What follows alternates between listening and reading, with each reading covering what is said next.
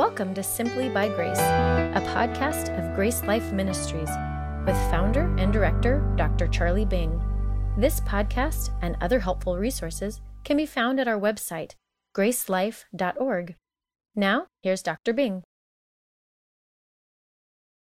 I was asked to speak about this topic, Lordship salvation, and let me define it for you first of all, because it is a big controversy in the church today. And by the way, I've written 2 books on it. One was my doctoral dissertation, and it's almost 300 pages in length. I think the printed version is a little bit less, but it's pretty deep. If you want a smaller version, I put out this summer a 50-page version of this controversy called Lordship Salvation, which is a lot easier to read, and they're out there also. So what is Lordship Salvation?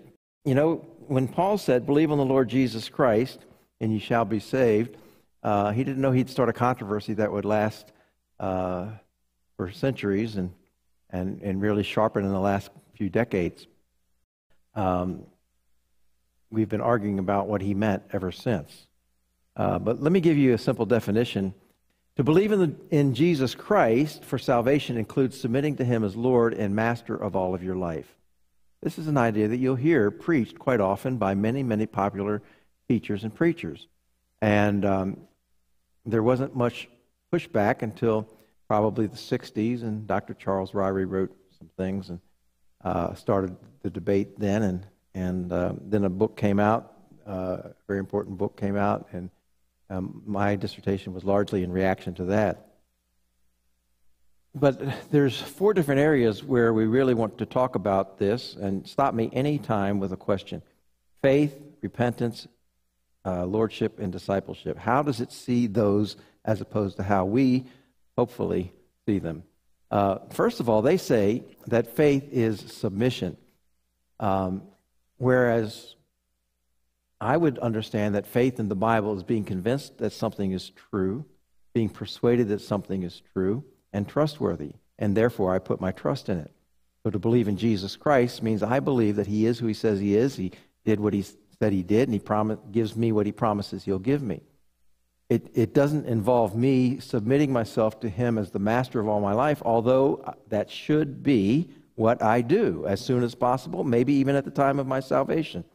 But they say that a person cannot be saved unless they submit themselves totally, 100% to Jesus Christ and follow him in a life of obedience. So what they're doing, really, in my opinion, is pulling merit, human merit or works, into the front of the gospel. We call that front-loading the gospel, and also into the back end of the gospel. You have to also obey him all of your life. Okay? So there's that difference in our understanding of faith. There's simple faith as being convinced that Jesus is who he says he is, and then there's faith that they've redefined as obedience, surrender, commitment, and that's why it's called Lordship salvation, because they say you have to make Jesus Lord of all of your life to be saved. Okay? Anything that needs to be asked and answered here? Okay? Then let's talk about a second area where there's a lot of discussion, and that has to do with the idea of repentance. And many who teach the Lordship salvation view teach that you must turn from every sin in order to be saved. Some of them say you need to want to turn from every sin or intend to turn from every sin. And with that, there should be a deep sorrow and grief for your sins.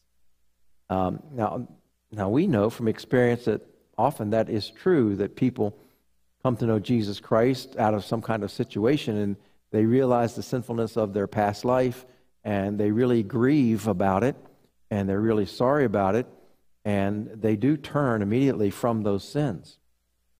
That's not the experience of everyone, however.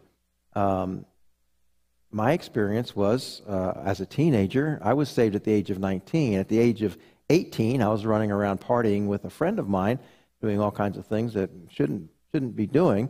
Let's leave it at that. And then he died of a drug overdose.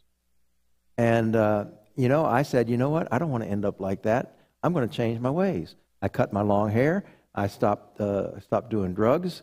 Almost stopped drinking. And I went out looking for a job, wanted to clean up my life. So I actually repented before I heard the gospel and believed at the age of 19. So repentance is a flexible term that can apply to a lot of different things in a lot of different ways. But what the Lordship Salvation view is looking for is a radical change in life. Now, of course, you see that there can be problems with that, just like with the word, how they define faith. For example, with repentance, those who are taught that the gospel involves turning from every sin, well, you and I know that even though we want to turn from sins, we still mess up, don't we? It's not just the big ones sometimes. It's sometimes things like anger, jealousy, covetousness, lust, and things like that. As much as I would like to do away with all those things in my life, I'm not always successful, and therefore I would always have a basis for doubting my salvation. Have I really turned away from all of those things? You see? And it's the same way with the word faith. It leaves a lot of room for doubt, because have I really submitted to Him everything in my life? Am I totally committed to Him? Well, I didn't act like it yesterday when I lost my temper. So am I really submitted to Him? Did I really believe in Jesus as my Savior? So you see, there's a lot of room for doubt. And doubt always comes when we put the impetus on our performance instead of what Jesus has done. When we keep our focus on what Jesus has done and we simply believe that, there's no room for doubt. We believe who Jesus is, what He's done, and His promise that He's made to us. We accept that as true, and we're saved. If I throw my performance into there by how much I believe, or how committed my faith is, or how much I've turned from my sins, I'm always going to have room for doubt. And any honest teacher of Lordship Salvation would admit that they don't live up totally to the gospel that they preach. So, repentance can be a confusing word, and there's actually a number of different views about repentance, but I explain it simply as a change of mind.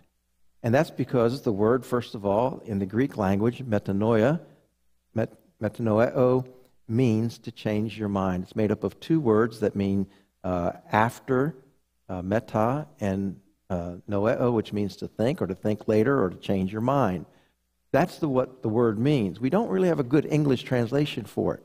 So we use a pretty poor word, which is repentance. I say it's a poor word because the root from the word repentance comes from the Latin word penitentia, which is the idea of doing deeds of contrition. So the English word implies doing deeds of contrition, implies action in it. The Greek word, however, simply means a change of mind. And the proof of that is not only have linguists throughout history always translated it as a change of mind, but when the Greek theologians went to translate the Hebrew Old Testament, guess who they had repenting more than anybody else in the Bible? God. They translated the Hebrew word for repent with metanoia.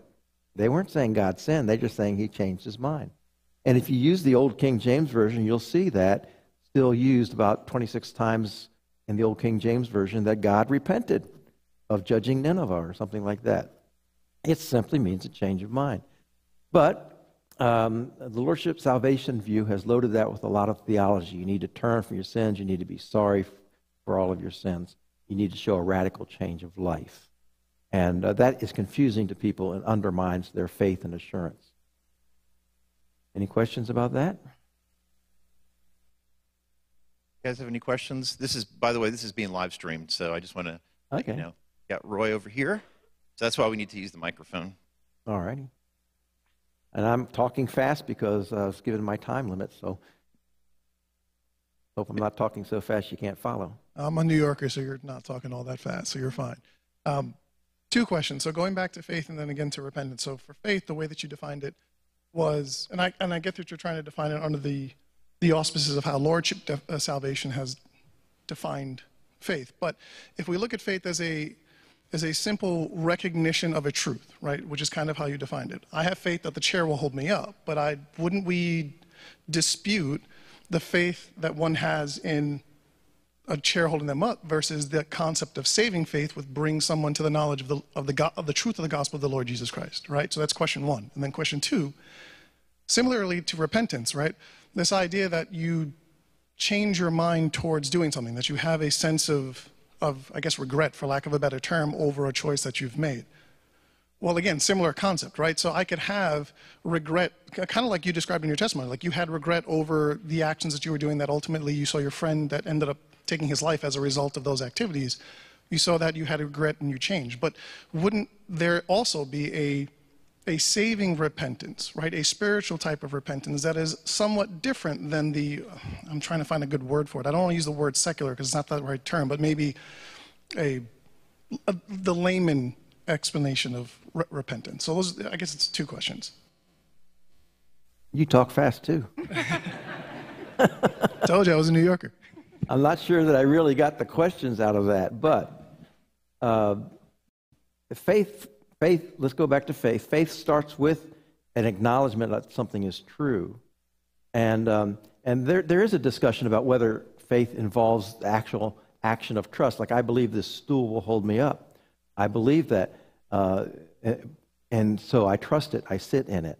It's hard to separate, though, what mental agreement or mental assent is from the will aspect of it. And I think sometimes we are not misled, but I think we overthink it with a Western model of psychology where we separate things, whereas faith just involves the inner person. And that's as much as we can conclude from the scriptures, is that faith just involves the inner person and inner convictions of someone. So if I have an inner conviction about this chair, I didn't examine it, and I didn't think twice. I just sat on it because I believed it would hold me up. And so how do you distinguish that between, I didn't make a conscious decision to trust it today, I just did. So they're very closely intertwined. And likewise, the word repentance is closely intertwined with the word faith. If we define repentance as a change of mind, think about this. You can change your mind about a lot of things and not be saved. Like I said, I repented of many things before I became a Christian. You can change your mind about a lot of things and still never be saved. You can believe a lot of things and still never be saved. You can believe that there's a God. You can believe Jesus is God. You can believe Jesus died on the cross. You can believe that Jesus rose again from the dead. You can believe that Jesus died to save the world. But you know what? Congratulations, you've just believed a history lesson. You haven't believed to salvation until you believe that Jesus died for me, and I am going to accept that promise for myself. And that's what distinguishes us from somebody like the Roman Catholics who believe the historical facts about Jesus, but are still trusting in their works partially for their salvation. So you can believe a lot of things and not be saved. You can repent about a lot of things and not be saved. But there's an overlap in the ideas of repentance and faith in this way. If repentance is a change of mind, what happens when you believe in Jesus? You have changed your mind about something. You've suddenly said, oh, I'm a sinner. I need a Savior. I didn't understand that before, but now I understand that. And so you believe in Jesus. I've changed my mind. Oh, Jesus is God, and he died on the cross for me. I've changed my mind about who he is. He really did rise from the dead. I've changed my mind. So repentance involves a change of mind. I like to even define it as a change of heart. Reason, and the biblical reason and background or basis for that is that in the New Testament, the mind and the heart are used interchangeably. They're used synonymously. So repentance is an interchange, and a conviction that I've been going down the wrong way. I need to change my thinking about something. I need to believe in Jesus as my Savior for whatever reason. So sin is not always the object of repentance. The Bible says sometimes it's repentance from dead works, repentance from idols, repentance towards God. Acts chapter 20 says. So you have to define the object of repentance. What are you changing your mind about?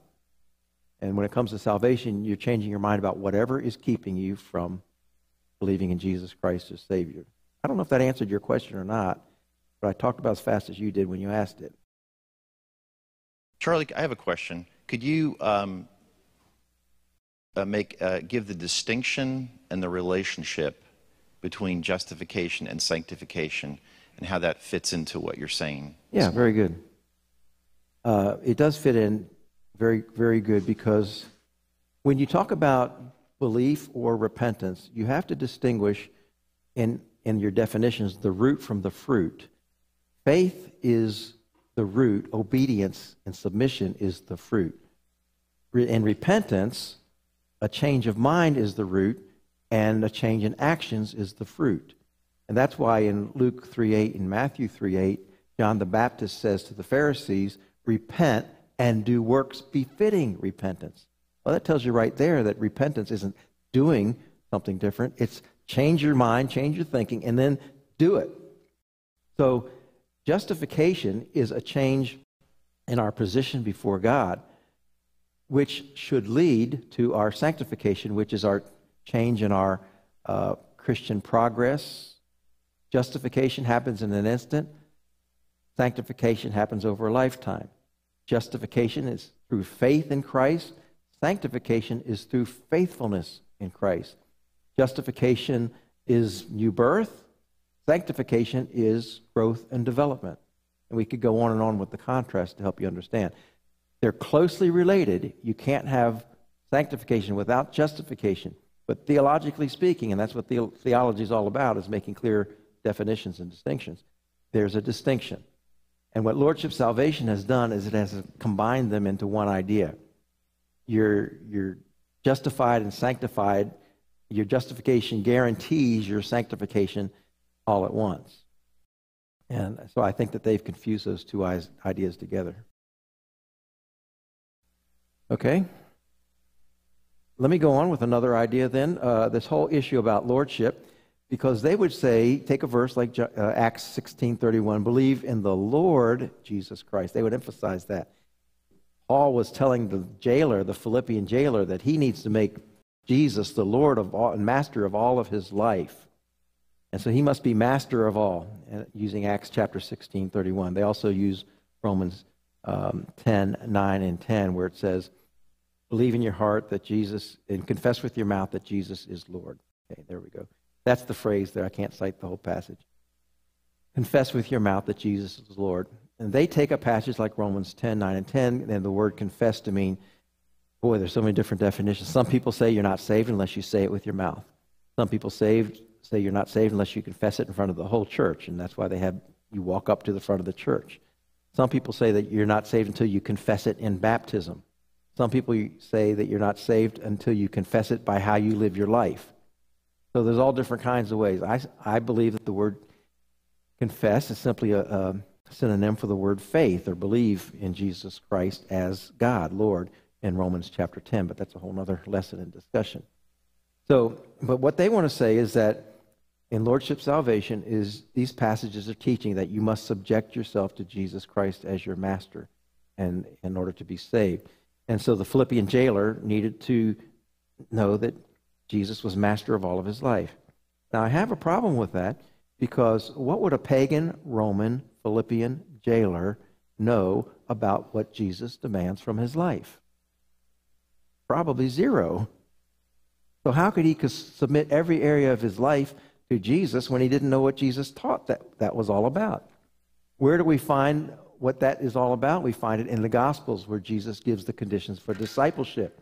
And he says, if you want to be my disciple, you must deny yourself, take up your cross, and follow me. Would a Roman soldier understand what that means? He says you must hate your father, mother, and brother and sister if you want to be my disciple. Or love me more than your father, mother, and brother and sister. He says it both ways. He says you have to abide in my word if you want to be my disciple indeed. Would a pagan Roman jailer know those things? Or was Paul just using the word Lord as a title for Jesus Christ that meant he was God, and the Roman jailer needed to understand that this Jesus is someone very special. He's deity, and if you believe in him, you will be saved. The interesting thing about Acts 16:31 is in the previous verse 30. The jailer says, "Sirs," he's talking to Paul and Silas, "Sirs, what must I do to be saved?" And the interesting thing is that he's using the exact same word that Paul uses when he says, believe in the Lord. The word is kurios, believe in the Lord Jesus Christ. In verse 30, the jailer uses the same word, kurios, but in the plural, kurioi. In other words, he's calling Paul and Silas lords. Just like we say in the English language, or the Spanish language is Señor, but that's also used for God.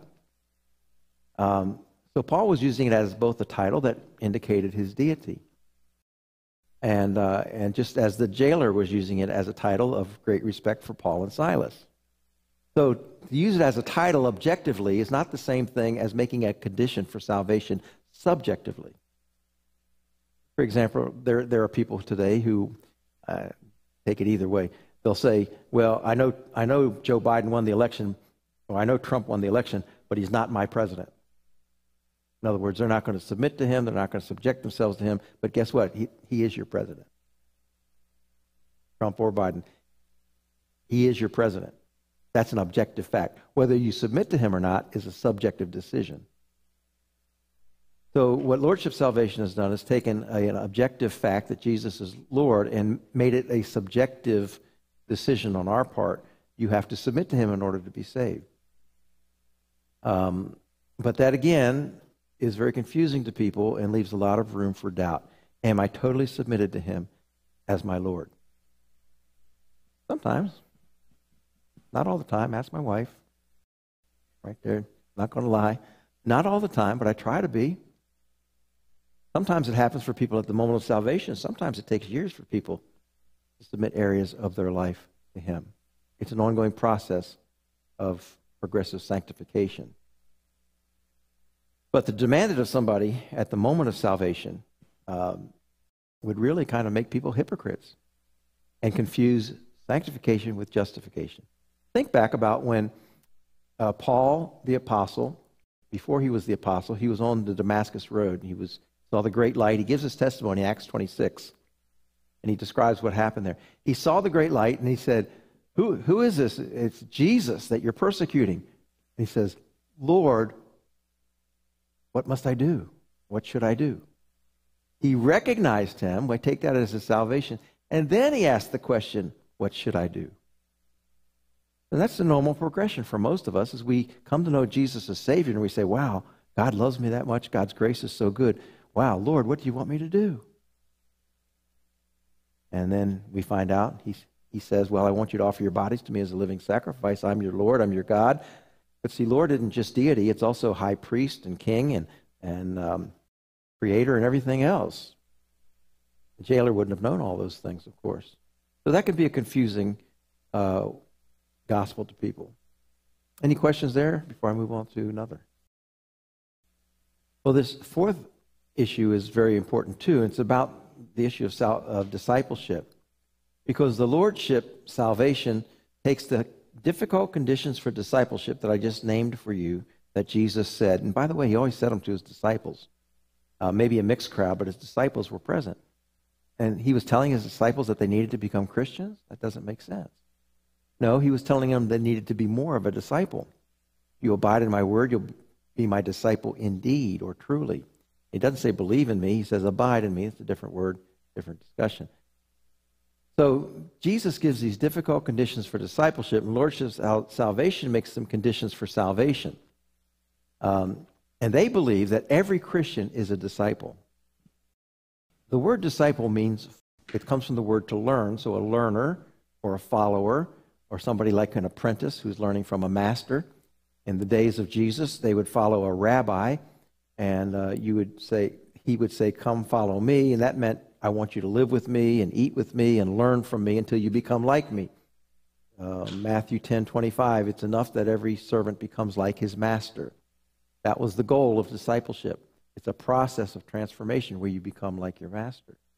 And but they want to say that every Christian is a disciple, because since the gospel is you have to deny yourself, all your own desires and purposes and goals and ambitions, and you have to take up your cross. Luke says daily, by the way. That's awfully confusing to people, isn't it? Make salvation something you have to do every day. Take up your cross. In other words, you need to be willing to suffer and die for Jesus Christ. And then follow him. That means live life with him day by day and obey his commandments. Abide in his word. You have to do these things in order to be saved. And, of course, that leaves a lot of room for doubt. So they believe that disciples are born, not made. I believe that disciples are made, not born. That discipleship is a decision that needs to be made at the moment of salvation is if you know enough. But as you learn what's required of you and what Jesus asks of you, we make those decisions every day. And I make decisions today, and I'll make decisions tomorrow. And the decisions that God is asking me to make in my life of journey of discipleship are different from the things he's asking you to do in your life. But he's going to continue to challenge you to be more of a disciple day by day. So Lordship salvation, I think, is an incorrect gospel because it's asking up front works and commitments and promises instead of, again, focusing on Jesus Christ who did everything that we never could do. And it becomes a gospel of doubt instead of a gospel of assurance. So sometimes the Lordship salvation view would call the view that I hold the no Lordship view. And it's really kind of a below-the-belt hit because I absolutely believe in the Lordship of Jesus Christ. If he was not Lord, he could not be Savior. If he was not God, he couldn't have saved us, given an eternal sacrifice, a sacrifice for the whole world, or risen from the dead, right? So I believe in the Lordship of Jesus Christ, and I believe in Lordship sanctification. But I don't believe in Lordship salvation the way I presented it to you. So I think that might be the end. No, it's not. It compromises free grace because it gives difficult conditions. I've been saying this all along. It gives difficult conditions for salvation. They say that every Christian is a disciple, but if we were honest with one another, we would all know that we're not all submitted to all those conditions of discipleship, and we know Christians who are not, who are struggling. And I think that might be it. I'm pressing the wrong button. Sorry about that. Get down here. They say that grace has to be costly. They talk a lot about costly grace. And I like to say that grace is free. The very definition of grace comes from the word gift, which is something free. But they say, no, grace has to be costly. In other words, God saves you and gives you the gift of eternal life, but you have to show that you earned it or deserve it by your merits. So that's called front-loading the gospel.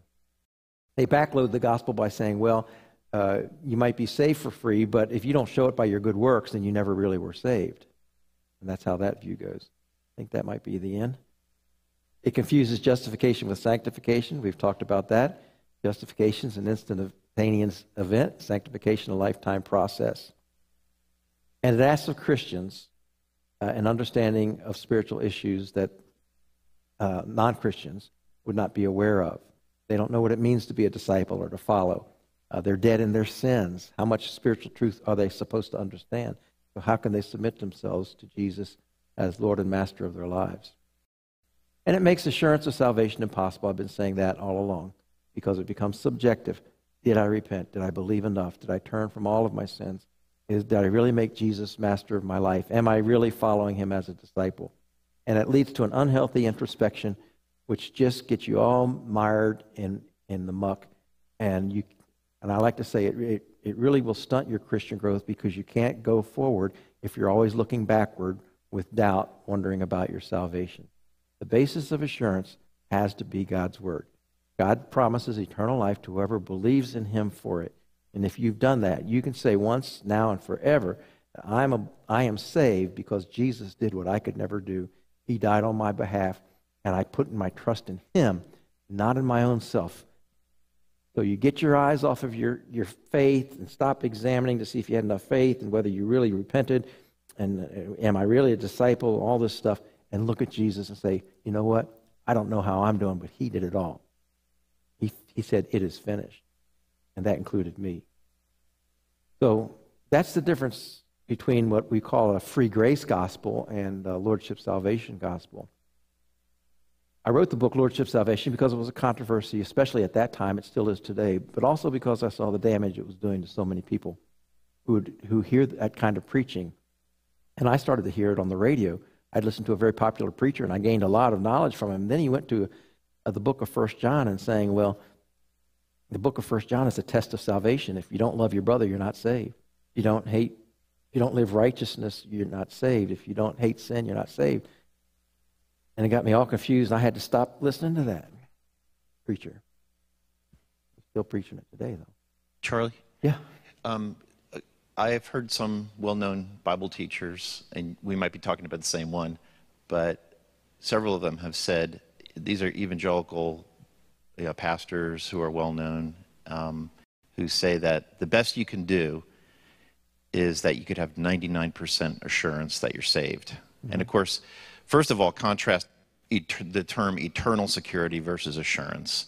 Secondly, why would someone say that? Where are they coming from when they say the best you can do is have 99% assurance? Eternal security means that once I believe in Jesus Christ, my salvation is secure forever. There's nothing I can do to earn it. There's nothing I can do to lose it. Okay, that's what eternal security means. Assurance is the subjective realization of that fact, that you believe that, and so you're assured of your salvation. There are some who say that they only have 99% assurance, and that can come from both sides, both different ends of the theological spectrum. I like to say I'm in the middle. Of course, everybody does. I call myself a biblicist. I reject titles. I call myself a biblicist. I just go where the Bible leads me, not where my theology pushes me. Now, some have been pushed real far over here into what's called extreme Calvinism or tulip Calvinism. And they believe that you can't be sure that you're saved until the day that you die. Put it briefly, because they believe in a doctrine called the perseverance of the saints, which means that if you're saved, God gave you faith as a gift, and he irresistibly drew you to himself, and therefore you're going to live a Christian life until the day that you die. So you don't really know and haven't persevered until you die. If you die in faith, then maybe the moment before you die, you can say, I'm a Christian after all. So the elect, they say all the elect are saved and can have eternal security. But you don't know if you're elect until you die. That's 22. Now, the other end of the spectrum is the Arminian camp, and the Arminian camp says you can lose your salvation. So they say, I can have assurance today if I'm living righteously and morally. But since I can't predict the future and I can lose my salvation, I can't have assurance tomorrow or about my future. So they're not 99% sure. They're sure today, maybe 100%, but they admit that they can't be sure about their future.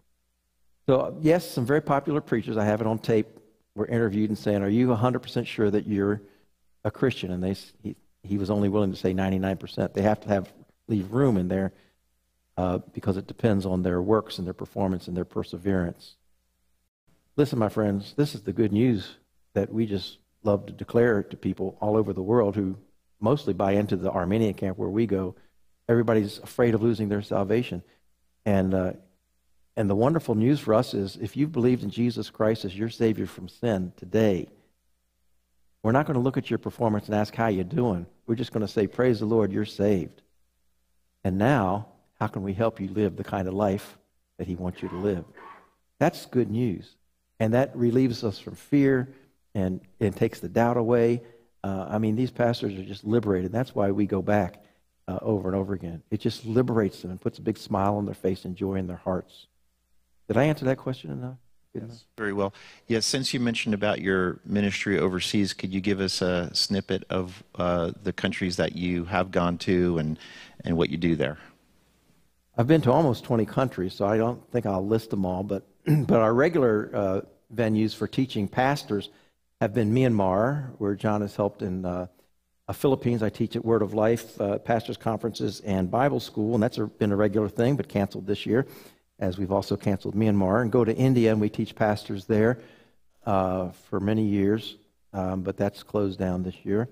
And we been going to Ghana the longest. That's in West Africa, and teaching pastors and church workers there.